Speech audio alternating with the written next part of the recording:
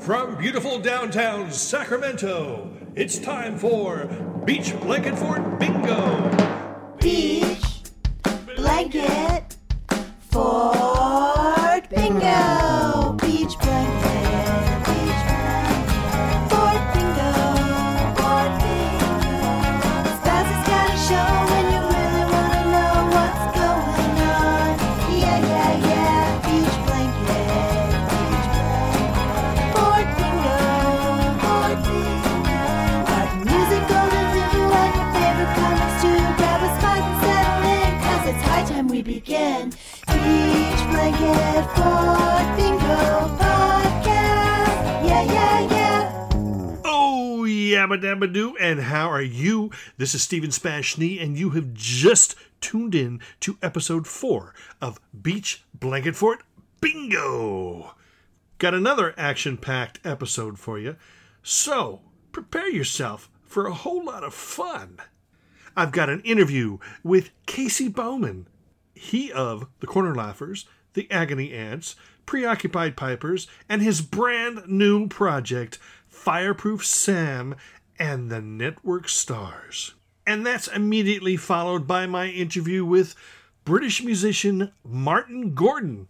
Martin's best known for playing bass with Sparks on their Kimono My House album, as well as forming the bands Jet and Radio Stars. He has a brand new solo album called Thanks for All the Fish, and we are going to discuss that and a whole lot more right here on Beach Blanket Fort Bingo. So stick around. Was that obnoxious enough? I could circle back and do that again if you want me to.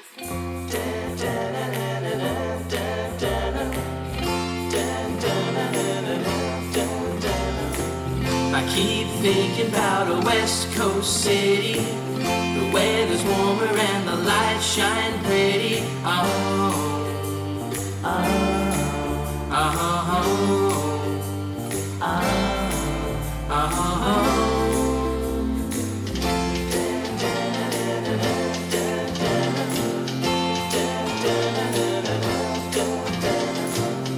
Gonna pack a bag and leave tomorrow. Wanna leave behind the tears and the sorrow.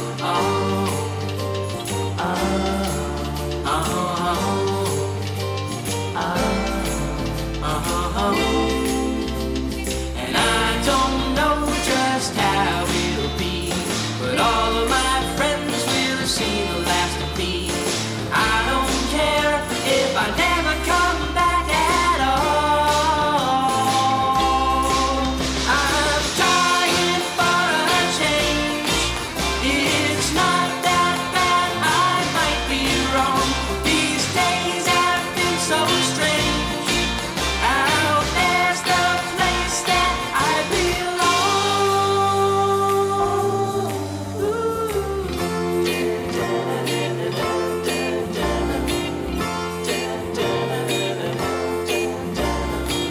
3,000 miles is a long way out. I'll have to make a pit stop in the south.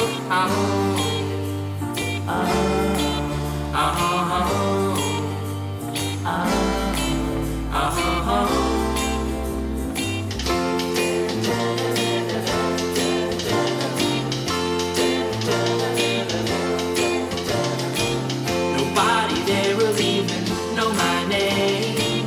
Just give it time, I'm gonna stake my claim.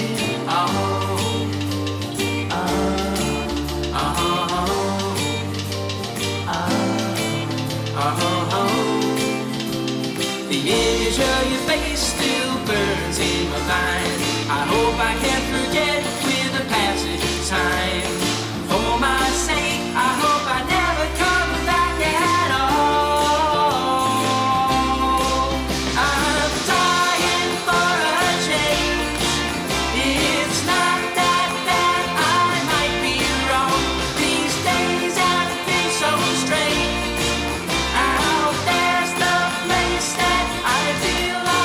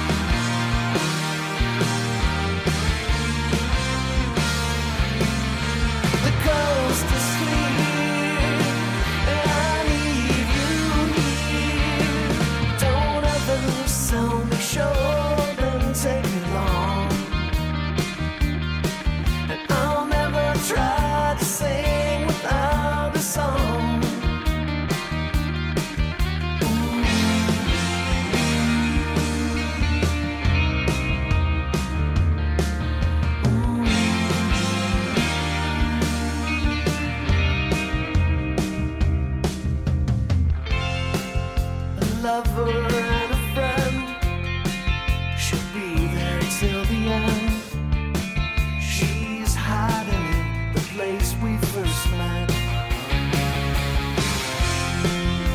You will surely see just what she means to me. You know that girl's in trouble again, and she can't win.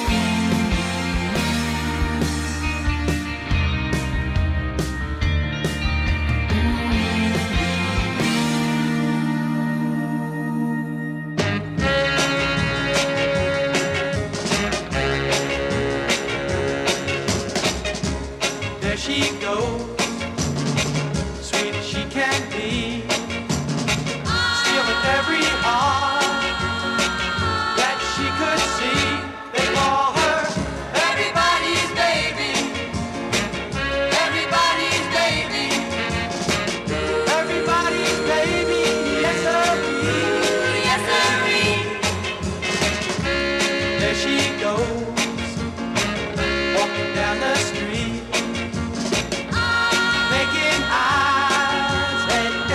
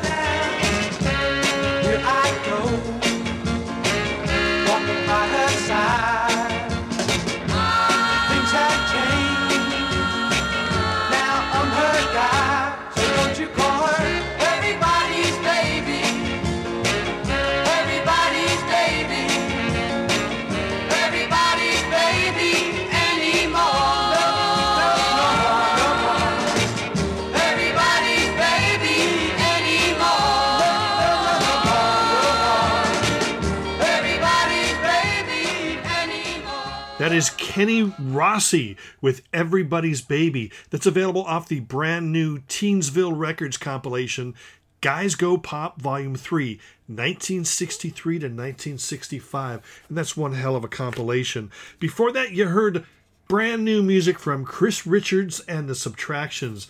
That was a song called The Coast is Clear, and that's off the album Peaks and Valleys on Future Man Records, and that's available now. And then we started off the set with West Coast City, brand new music from The Wrecking Two, which is Kyler Schwartz and Jared Leakites from The Lunar Laugh, and that is available digitally everywhere on May 4th. Now don't go anywhere. There's a lot more happening right here at Beach Blanket Fort Bingo. Beach Blanket Fort Bingo. Beach Blanket Fort Bingo podcast. Beach Blanket Fort Bingo. Beach Blanket Fort Bingo podcast. In a perfect world, Casey Bowman would be considered a legend. Unfortunately, this is not a perfect world. But fortunately, Casey Bowman is still a legend. From his solo works 20 years ago to recent recordings with Preoccupied Pipers, The Corner Laughers, Agony Ants, and at least 100 more pseudonyms or side projects, Casey Bowman is one of the most prolific pop artists around. The only person that probably beats him in the amount of material released is Robert Pollard. Casey has just released a brand new album under the pseudonym Fireproof Sam and the Network Stars. The album is called Get Passive, and it is available now. You can get it through Bandcamp. While you're there, check out more Casey Bowman projects like Agony Ants, Preoccupied Pipers, and a whole lot more. But right now, I'm going to discuss the new album with Casey, and I'd like you to eavesdrop in on the conversation. The rush of flowing water spins me into gold. Speak to me while my eyes are closing down, and let me pray a coat of arms for a rainy day. The years go by. Get Passive, the debut album from your new project, Fireproof Sam and the Network Stars, is now available. How are you feeling about the album now that it's out there in the wild? I'm really happy with it. It's something that came about just sort of in an ad hoc fashion. You know, I knew a big milestone birthday was coming up and couldn't figure out, most people have, whether they take a road trip on a motorcycle to combat their midlife crisis. I decided that I wanted to record an album, just spend the entire day on my birthday recording an album with a friend or two. And so I thought, well, we'll do it where it's like live in the studio, one album in one day, just live takes, we'll make up stuff. And it sort of went from there, and then we kept the spirit of that alive as far as just being pretty improvisational. And it took maybe 4 or 5 more sessions over the courses of a couple of months to finish it. But so to answer the question of how do I feel about it, I feel like it's really gratifying because it's not something I spent a lot of time thinking about or dwelling on. It was virtually a improvisational live album. Does this mean that you wrote these songs for this particular project? Well, I also had the benefit of, there were a few fortunate circumstances where a friend, another friend such as Frank Warren, who wrote about 4 of the songs, he happened to be in town, and we just, he had a back catalog of songs that either he'd recorded a long time ago or hadn't recorded yet, and we just kind of did those live in the studio with guitar and drums, or guitar, bass, and drums, and just, did one take of those and then recorded a couple vocals on top of those. And that was done. So that was unforeseen to have other contributors as well. But as far as my songs go, I had little fragments. Some of them were totally improvisational. Some of them were just kind of on my back stack of songs that I did while taking a songwriting class in the last year. So I had those kind of ready to go. So that made it very easy just to bust those out in one session. Like, okay, let's do these 4 songs that I wrote for this songwriting class, and then try not to do too much with them overdub wise, and just tried to keep them pretty spare. And it was really gratifying as well as, before, if I'm working by myself in the studio, I have to laboriously overdub the drums. But in this case, the rule was I don't get to play drums.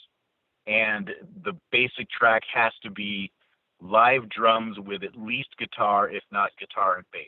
So once you've gotten that down in one take, you're 75% of the way done. So that really expedited it. And then watch what you say, listen and learn. Call me up frequently heard. Take my advice, take it to heart. I know you got something for me. Oh Lord, pick me up from the bottomless depths, and then you'll divulge all the facts. Lyrically, did it have an overall theme, or do you just feel it's just a great collection of songs that work really well together? I didn't see any sort of interrelation between any of the songs. And lyrically speaking, I think my lyrics are all over the place anyhow.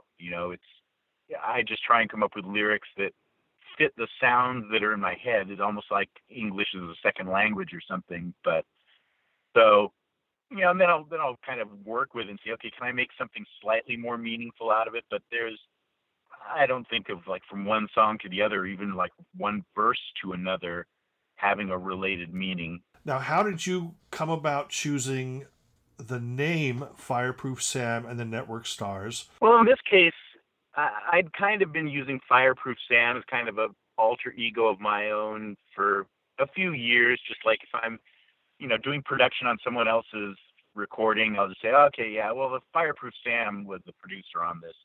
Just kind of like, I guess you would just say simply an alter ego. And when I was thinking of doing a solo out or doing this birthday project, I thought, well, Fireproof Sam hasn't had his own album. And I just kind of took that and ran with it. And then it evolved into, this was going to be an album that featured, more than 24 other people. And somehow I remembered the Battle of the Network Stars. And I thought, well, these are my network stars I'm working with. So I've never had an and the band before. This is the perfect time because, this is not really a solo album, but it is going to have me doing all of the lead vocals. So that makes it separate from Preoccupied Pipers. So this was kind of a unique circumstance where it was all a bunch of different people, but it's specifically songs that I'm taking the lead on. Symptoms of amateur and aged condition tell you why every smile is unseen. Set us a trap for alligators, or if you let me by, crocodiles are on me. Accomplishment leads. Which artists have been huge inspirations on the way you create music? Let's see. I'm thinking of 5 off the top of my head. Number 1 is Partridge Family. Number 2 is Stevie Wonder. Number 3 is Guided by Voices. Number 4 is Talking Heads. And number 5 would be probably XTC. There always seems to be an immense joy in your recordings throughout the years. And it's very obvious on Get Passive, as well as your work with Agony Ants or Preoccupied Pipers, Corner Laughers. As the industry changes and evolves, what keeps you motivated and focused? Well, I think maybe over the years I've learned to just kind of tear down any sort of preconceived notions for any song that I have. Whereas, now it's just like if we get a good take on the first take, it's good. Well, let's record a vocal and move on to the next song. So that's where the Guided by Voices influence comes in. It's like, it's better to move on to a new song and do something different, kind of the short attention span, reflection of the short attention span that we have now as media consumers. So I would say that's what keeps me interested and driven, is that I now know that, if I do something in an afternoon and I mix it that day, I'm not going to go back and remix it. It's done. I move on to something else. Well, you've got a lot of talented people working on this album. Do you tend to give them some sort of free creative reign, or do you just try to rein it in and keep the project focused so you can get it done quickly? Well, I think in keeping with the spirit of it being a virtually live in the studio project, even though it's, if there's only two people there at once, you've got to overdub things. But if I had my friend Bradley Scott of Bye Bye Blackbirds, I would say, hey, let's have you do another guitar part in this.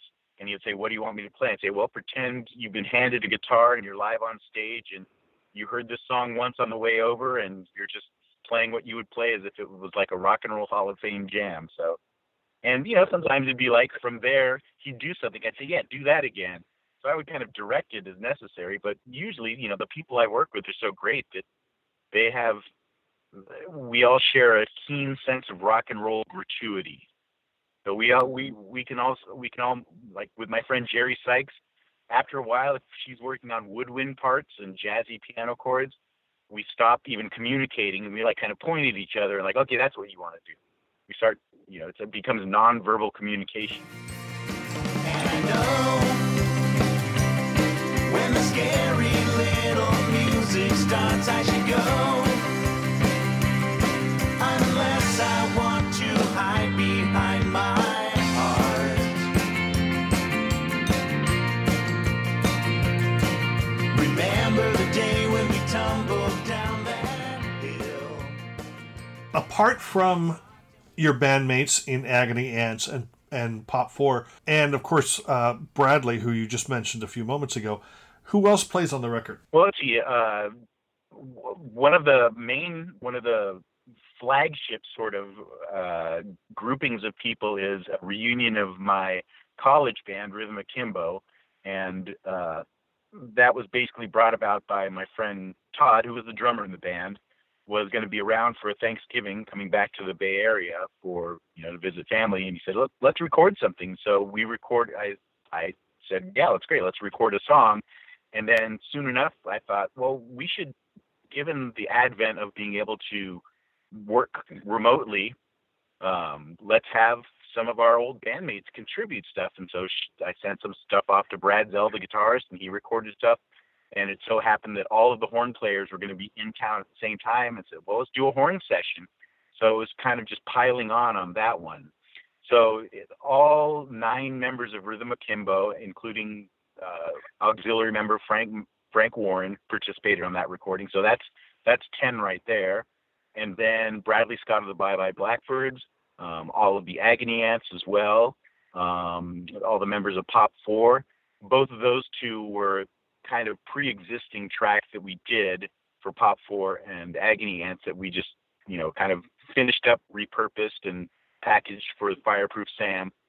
And then, of course, my number one first mate, Ned Sykes, he was very instrumental in keeping me moving on this and saying, hey, let's finish this record. Probably only need about 4 more songs. And so he came down probably about 4 times, and we just did stuff, screwed around for an afternoon and an evening, and finished stuff. So, and all my Preoccupied Pipers buddies are there, Jerry Sykes, Joe Hayes, Paul Kagiwara, Michael Ishizui. So it's basically the entire network stars of my entire musical life got together in some way or another. It's almost like we had an hour-long special on PBS and just did stuff for it. Is there a track on the album that you feel distills sort of the essence of the whole project? Like some of the highlights, in my opinion, are like Trying to Be Both, Coat of Arms, Hide Behind My Heart.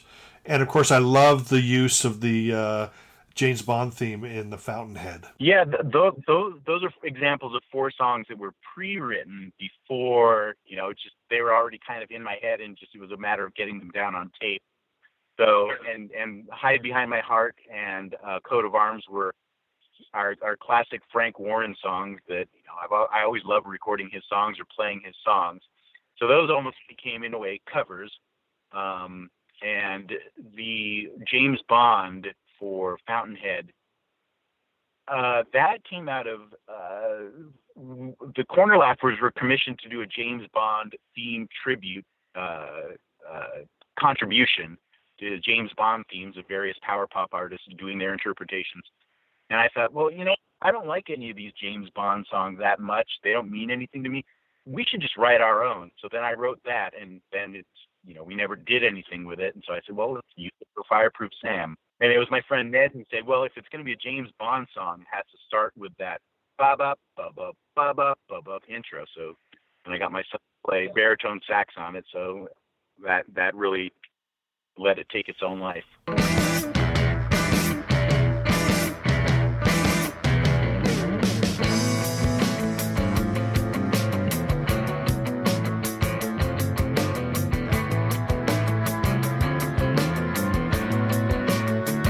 So what if you kneel and what if you drop? What'll you feel? Will it ever be stopped? You got grand thoughts, they never go away. They pick good times to bug you every day. Nothing's unreal when everything's false. What if they're free? What'll they cost? Some get lost, you leave them in the cold. They're over and done with. You know, oh, they're too old.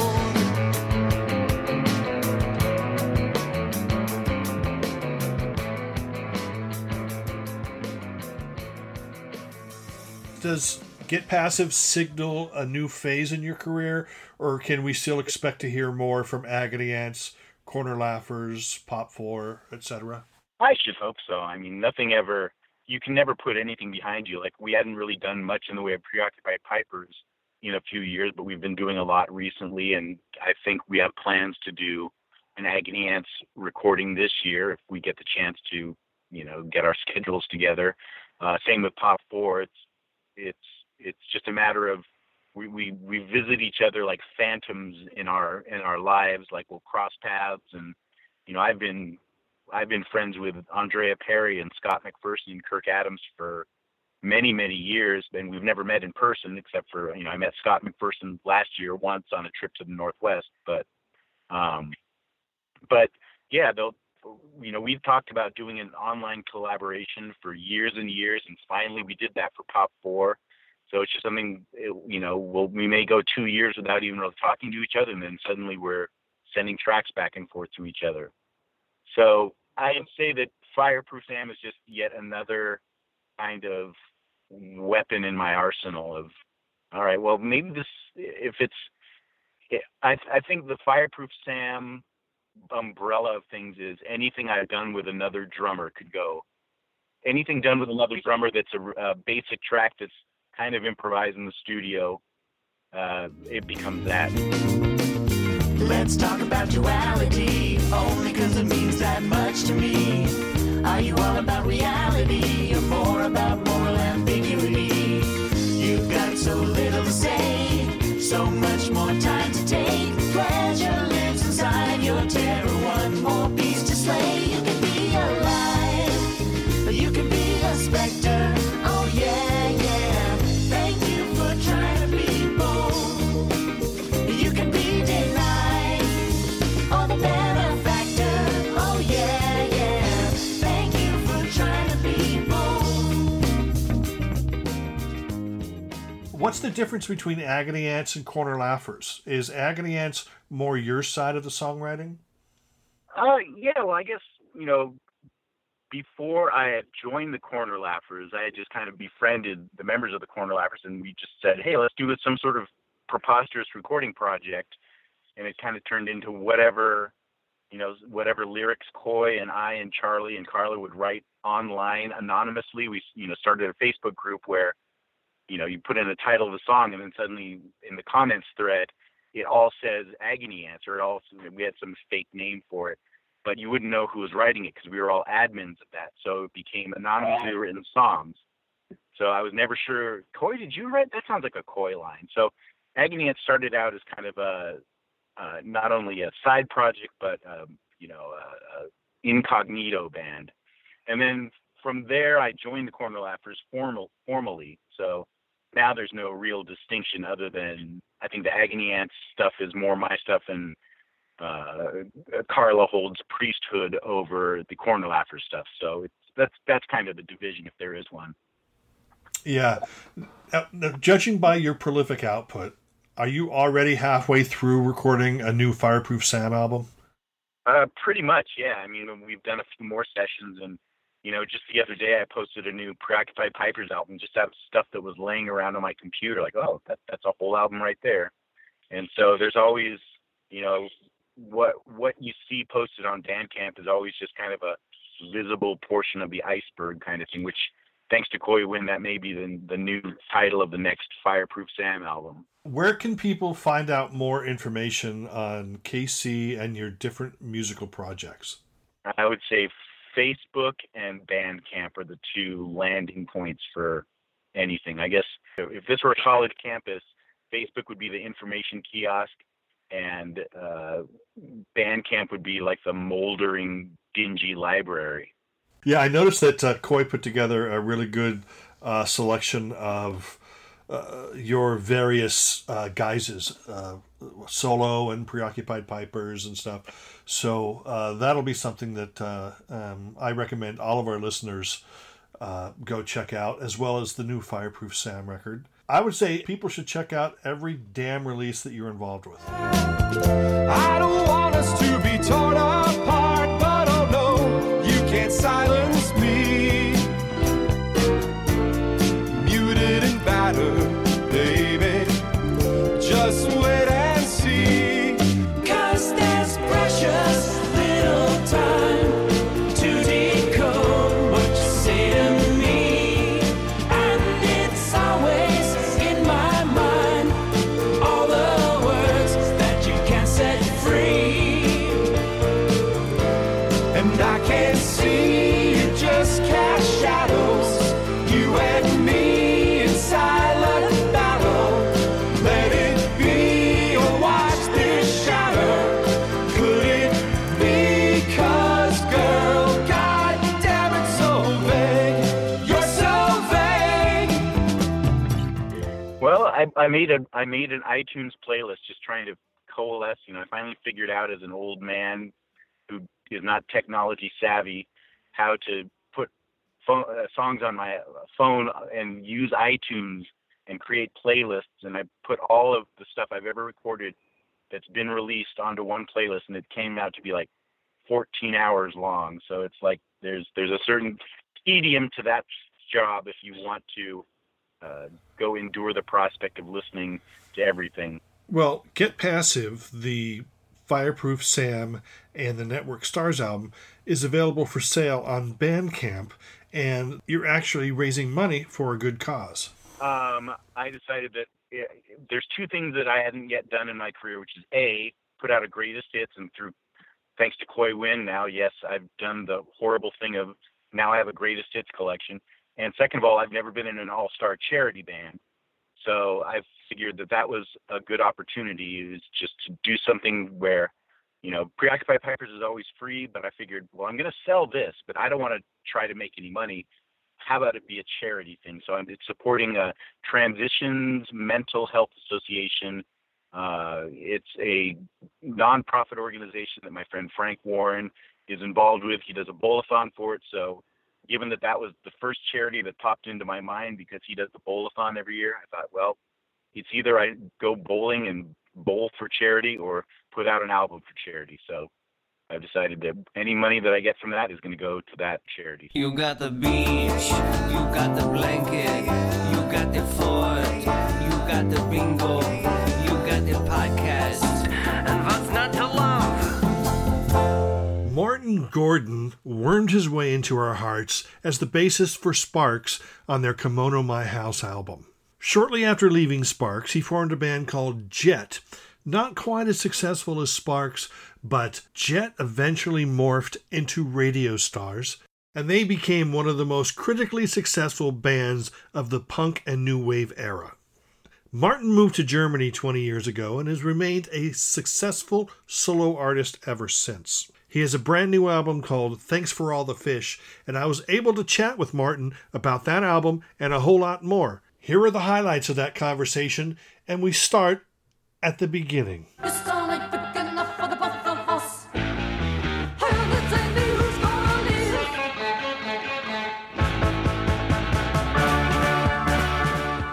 live. Was your first high-profile gig with Sparks? Yes, it was my first job, actually. It was my first band. So that was 30 years into the last century. It was in 1973, I think, I joined. They came over to England, put an English band together. And then we made a record in 1973, and it came out in 1974, and it was immediately successful, astonishingly, because I then assumed that that's how you did things in the music business. You went in and made a very good record, and everybody loved it, and everybody bought it. But I later discovered that that was not the case. And then that led to Jet, Radio Stars. That's right. That's right.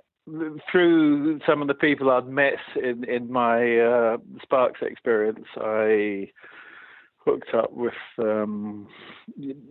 Jet kind of came out of people that I met through that.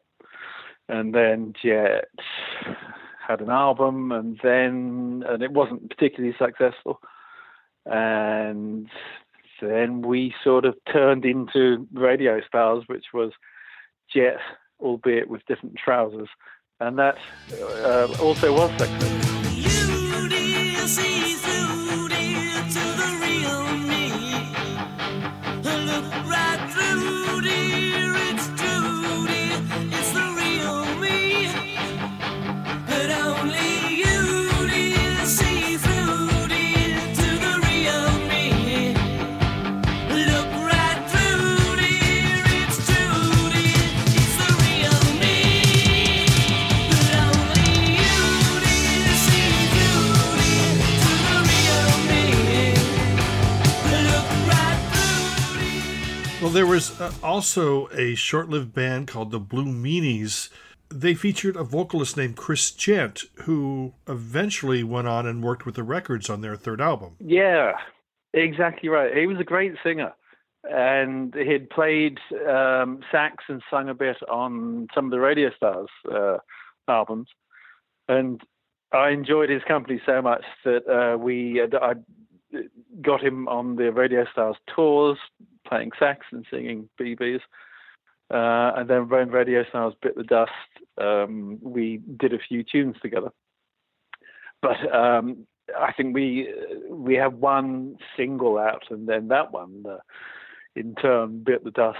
He was a good singer, great singer. Yeah, I thought he got a bad rap because I suppose his voice, a lot of the power pop fans didn't think it fit with the Records, but I thought it was fantastic. Yeah, I don't quite understand that, because I mean he sang a bit like Robin Zander to me, and how much more of a perfect fit for the Records could you get, really? I read a review in Trouser Press magazine that said that third Records album was like Revolver with a crappy rock singer, and I thought, I don't know what people expect, That's kind of misunderstanding the basic concept, I would say. Idiots here, idiots there, idiots everybody anywhere, idiots wrong, idiots right, with the last idiot. Please turn out the lights. Please turn out the lights. The new record is called Thanks for All the Fish, and it's your 8th solo album. How are you feeling about the way the album turned out and the reaction to it so far? It turned out great, and the reaction to it so far, the people who have reacted to it so far have all loved it, so that's very good. There aren't very many of them, but I'll take what I can get, Well, I think the album is fantastic because there's so many layers to it. And I think that's to be said of a lot of the music you've been involved with, even going back to, the things that you were musically in charge of, such as, Radio Stars and stuff. I mean, for every song on a Martin Gordon album, there's 3 or 4 songs for any other band, because there's so many ideas, there's so many ideas that go into it. But I like to give value for money, The lyrics on the album seem to be inspired, obviously, by newsworthy subjects such as Brexit and our illustrious president over here. But what about the music? Were these musical ideas that were floating around a few years before adding lyrics, or was everything inspired by current events?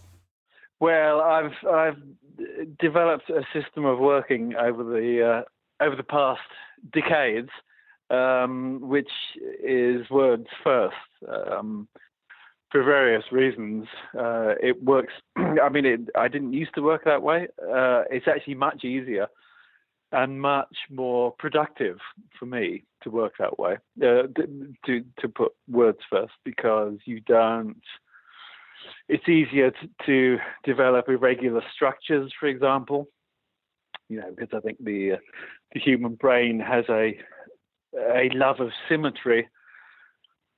That's when I'm focusing on music first, then things tend to be symmetrical, and I don't like symmetry, and so then it's having words first is a much more asymmetrical process. So what I have done over all these all my own stuff is I just get a bunch of words together and then I set them, so to speak, to music, and very often the thing that's going on in the song dictates what the music is going to sound like. If it's an angry song, then it's probably going to need quite a lot of guitars and loud drums, and most of the songs are quite angry, so hence you get quite a lot of guitars. I mean, it's not angry, it's kind of smirk angry. Yeah, so it comes from the words and the sentiments, I would say. Well, the Thanks for All the Fish is essentially a protest album. Are you comfortable? Yes, it is. Are you comfortable with someone referring to it as such? Yeah, completely, because it would mean that somebody has listened to it and read the words and understood exactly what it is that I'm protesting about, which is the stupidity of humanity, the ever-increasing stupidity. So yeah, in that sense, it is certainly. Yeah, I believe that Devo had it right when they said devolution is real. Yes, sure. But we are not sustainable.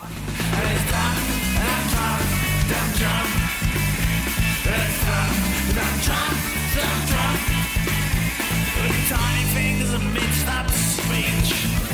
Let me take right on a Norwegian beach. Political policy disarray. Let tomorrow come today. Let's jump. Let's jump.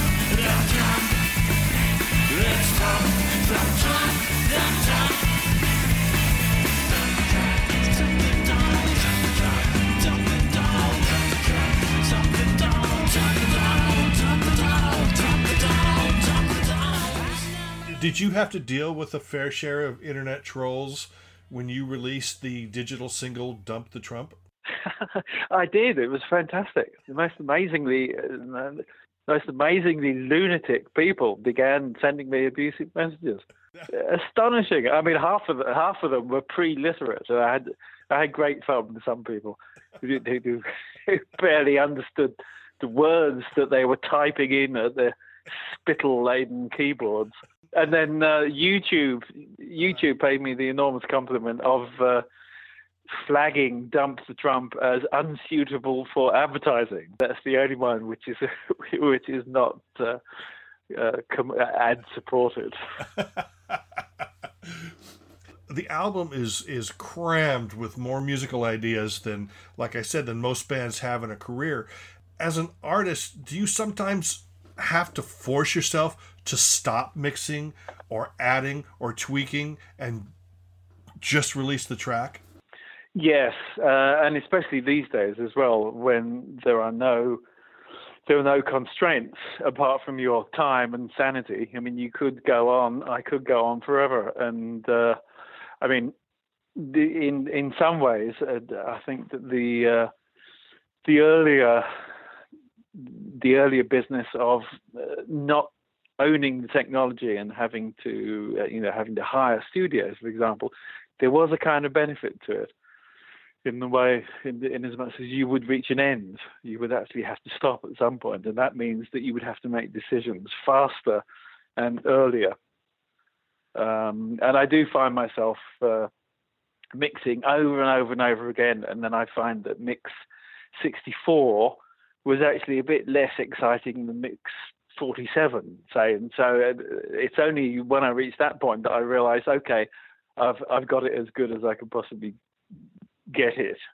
It's not feasible to go any further with this because it's now getting worse. But I mean, it's actually it's a difficult process to, especially if you work on your own, to say, okay, enough, you've got it now, stop. But I force myself sometimes. You seem still to this day, 4 decades or 4+ decades into your career, you seem to avoid following any rock stereotype, and you still create music that's fresh, invigorating, and exciting. Now, are you aware that what you do is unconventional compared to, let's say, the top 40 charts? Well, that's very nice of you to say so. I'm aware that most of the music I listen to, most contemporary music, is complete crap, and I don't think mine is. So in that sense, I am aware that there is a certain kind of difference. But I mean, I make stuff that I want to listen to, actually, and maybe that's the thing. I don't hear the stuff that I want to listen to in this particular genre being made by very many people, so I do it myself. Things just ain't what they were. You can't tell if it's a him or a her. Carter and Reagan were never ever vegan. The boys wore leather and the birds wore fur. Yeah, mate, if you got a snout, what I tell you what it's all about. It's about getting pissed, it's about getting laid, and it's about calling a spade. Political correctness gone bad. I really don't get this. Too bad, 'cause things have changed since I was a lad. It's political correctness gone mad. When you record the albums, do you have certain musical ideas and you tell the musicians what to play, or do you actually give them some kind of creative input into the recording process? Something that I've discovered probably only in recent solo album time is that it's much better to let experts get on with doing something great. So rather than try and tell the contributing musicians exactly what they should do, I now paint a kind of picture and say, okay, this is the kind of thing that I would like. If you can come up with anything better, the floor is yours. And so it's on a musical level, it's much more cooperative, and maybe that is part of it. I found some great players to work with. Which musicians do you have playing on this new album? This is the same as most of them, actually. I think Ralph Lehman on guitar and Romain Vassant on drums, who's a great drummer, who is actually a musician as well as being a drummer. This is an extraordinary combination of skills. So he can read music and chords. And I have a bunch of a cellist from the local Berlin orchestra, Daniel Barenboim's Staatskapelle Orchestra, and some decorations. So it's basically, as you hear, guitar-based drums, but leavened with flutes and cellos and stuff. I think I lost my turning mind.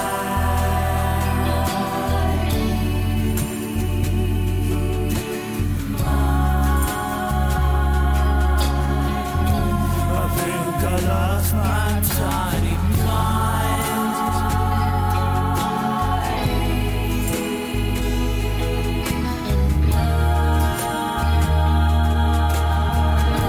I think I lost my tiny mind.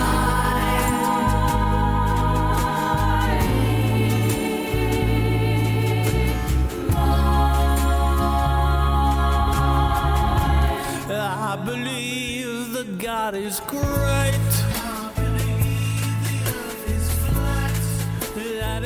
I was reading in the press release that most of the album is an F. Why do you consider F the most boneheaded of all keys? Actually, I have to let you into a secret. It's not. I don't think there is a single song that's in F.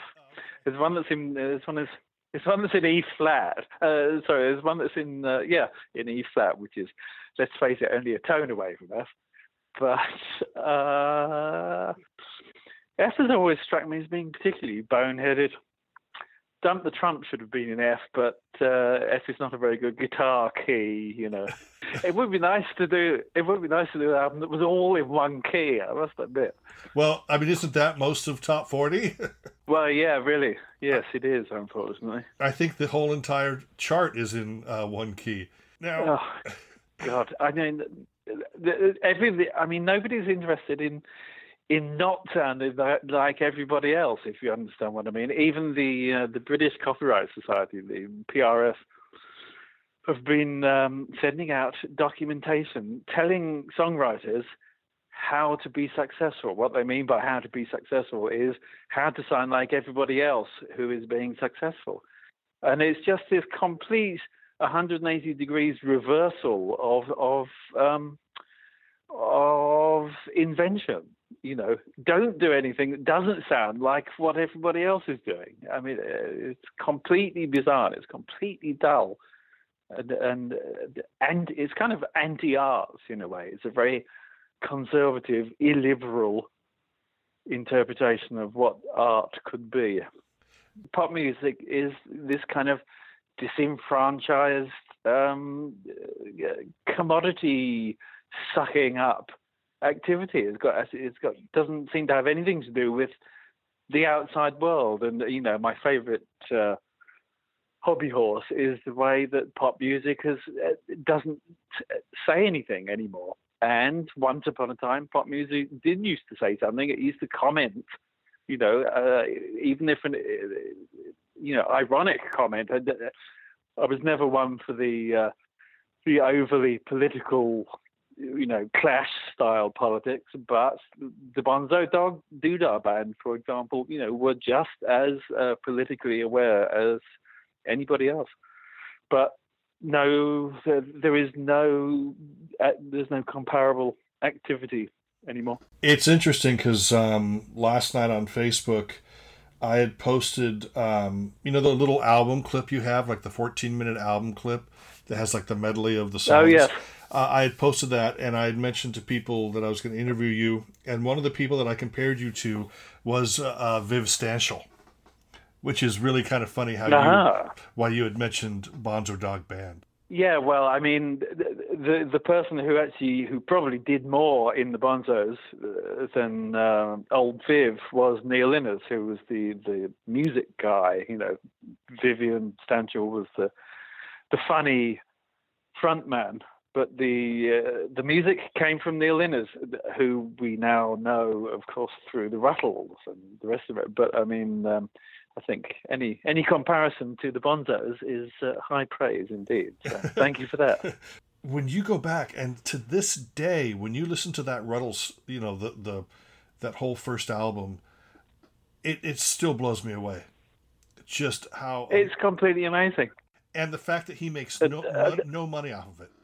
No, I know for legal reasons, but I mean, I have two things I'll throw in here very quickly. I have a friend of mine is a long-standing Beatles writer who's written oodles of books about the Beatles, and he's never come across the Ruttles. And I say to him that the Ruttles creation stands as a work of art just as much as the Beatles stuff does. The only thing it's missing is context and impact. But if you listen to it musically, it's completely amazing. And the other thing is that I introduced my son, who's now 13. For some reason, he found the Ruttles before he found the Beatles. So he was a complete Ruttles fan growing up, you know, when he was 5 and 6 and 7. And then when he got to about 8 or 9, he heard the Beatles, and he said to me, "This is weird. These guys they're ripping off the Ruttles. I've heard these things before, but the Ruttles did them." And I said, "Chester, now sit down, Chester. And then he realised that this whole Ruttles thing, it was an entirely different animal to what he thought it was. But he's still, to this day, both a Ruttles and a Beatles fanatic. Hold my hand, yeah, yeah. Hold my hand, yeah, yeah. Hold my hand, and I'll see you home. Let's get back to Martin. I'm sorry for steering us off course. How long have you been based in Berlin, and do you feel that your surroundings have had an impact on your creativity? Like, for example, would you have been inspired to write this same set of songs had you lived in Hull or Manchester? I think so. I think so, because I mean, stupidity travels. You know, it doesn't matter where you are; you can still detect stupidity. The only thing that I probably wouldn't have done is that there are two songs on here which are co-writes with local musicians who are East German polka players, and in the past they've asked me to provide English lyrics for their bands, for the various tunes for various albums, and these English lyrics are sung by somebody who doesn't sing or even understand very, very basic English. So I have quite a lot of fun with that. And so I've reclaimed two songs from the Polkaholics and stuck them on this album. So, but they are the only two things that I wouldn't have come up with had I been living in Hull Or Manchester. Wolverhampton. Yeah.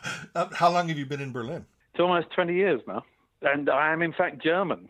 I have dual nationality, but I had to become German because of Brexit. Oh, that's right. Good old Brexit. But yeah, I mean, I don't know. Brexit is going to have a big impact on the biggest impact is going to be on British people, of course, because it won't be in Europe anymore. But it will have an impact on the rest of Europe as well. The world is heating up, but I'm chilling out. To be frank, I'm not sure what the fuss is all about. Well, I might be an idiot, I'm not even cleverish, but it's goodbye. Thanks for all the fish, but it's goodbye to all that, and goodbye to all this. I'm saying hell's not grave, I'm not even feverish, but on consideration and with due commiseration, it's goodbye and thanks for all the fish. Thanks for all the fish. Thanks for all the fish. Thanks for all the fish. For the gearheads, you're playing your Rickenbacker 4003 on the album. Now, is this the same type of bass you used on Kimono My House? And how true is the rumor that you were kicked out of Sparks over your choice of the Rickenbacker bass? It is completely true. And this is a 4003 because they don't make the 4001 anymore. But to all intents and purposes, some people would argue, but to all intents and purposes, it's the same thing. It's the same instrument. And yes, I remember standing, we were doing live rehearsals for an upcoming tour, and they produced, this bass appeared. I mean, Sparks, this is. Suddenly there was a Fender Precision, which had already been forced on me in the studio for one song. I was instructed to replace the Rickenbacker part, which I've recorded already, with this Fender. And then bugger me, the Fender turned up again at the live rehearsals. And I said, if you really want to have a Fender bass, on this thing, then you better get somebody else to play it, or words to that effect. And so they did. Do you think it was just an excuse? You think they just wanted to come up with any kind of reason to get rid of Martin Gordon, the troublemaker? Well, I think so. If reading what various people have said over the years. But what was quite funny was when they played Kimono My House in London in its entirety, you might have expected that they would have had a Fender bass player, but no, it was a Rickenbacker. Strange. Well, now, what's next for Martin Gordon? Have you even thought about your next recorded project yet? Not really. We're actually playing this one around locally. So I think I'm going to just do a few live performances and see what happens. And then, I don't know, maybe I will be driven to distraction once again and then do another album. Where can people find out more about Martin Gordon? Well, via my website. So that's me.de. DE being Deutschland. So it's martingordon.de.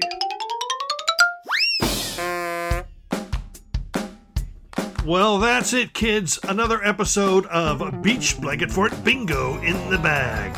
I'd like to thank my special guests, Casey Bowman and Martin Gordon. And I'd like to thank everybody for listening. And please remember to subscribe and to like and to comment and to let me know how you feel about your visits here to Beach Blanket Fort Bingo.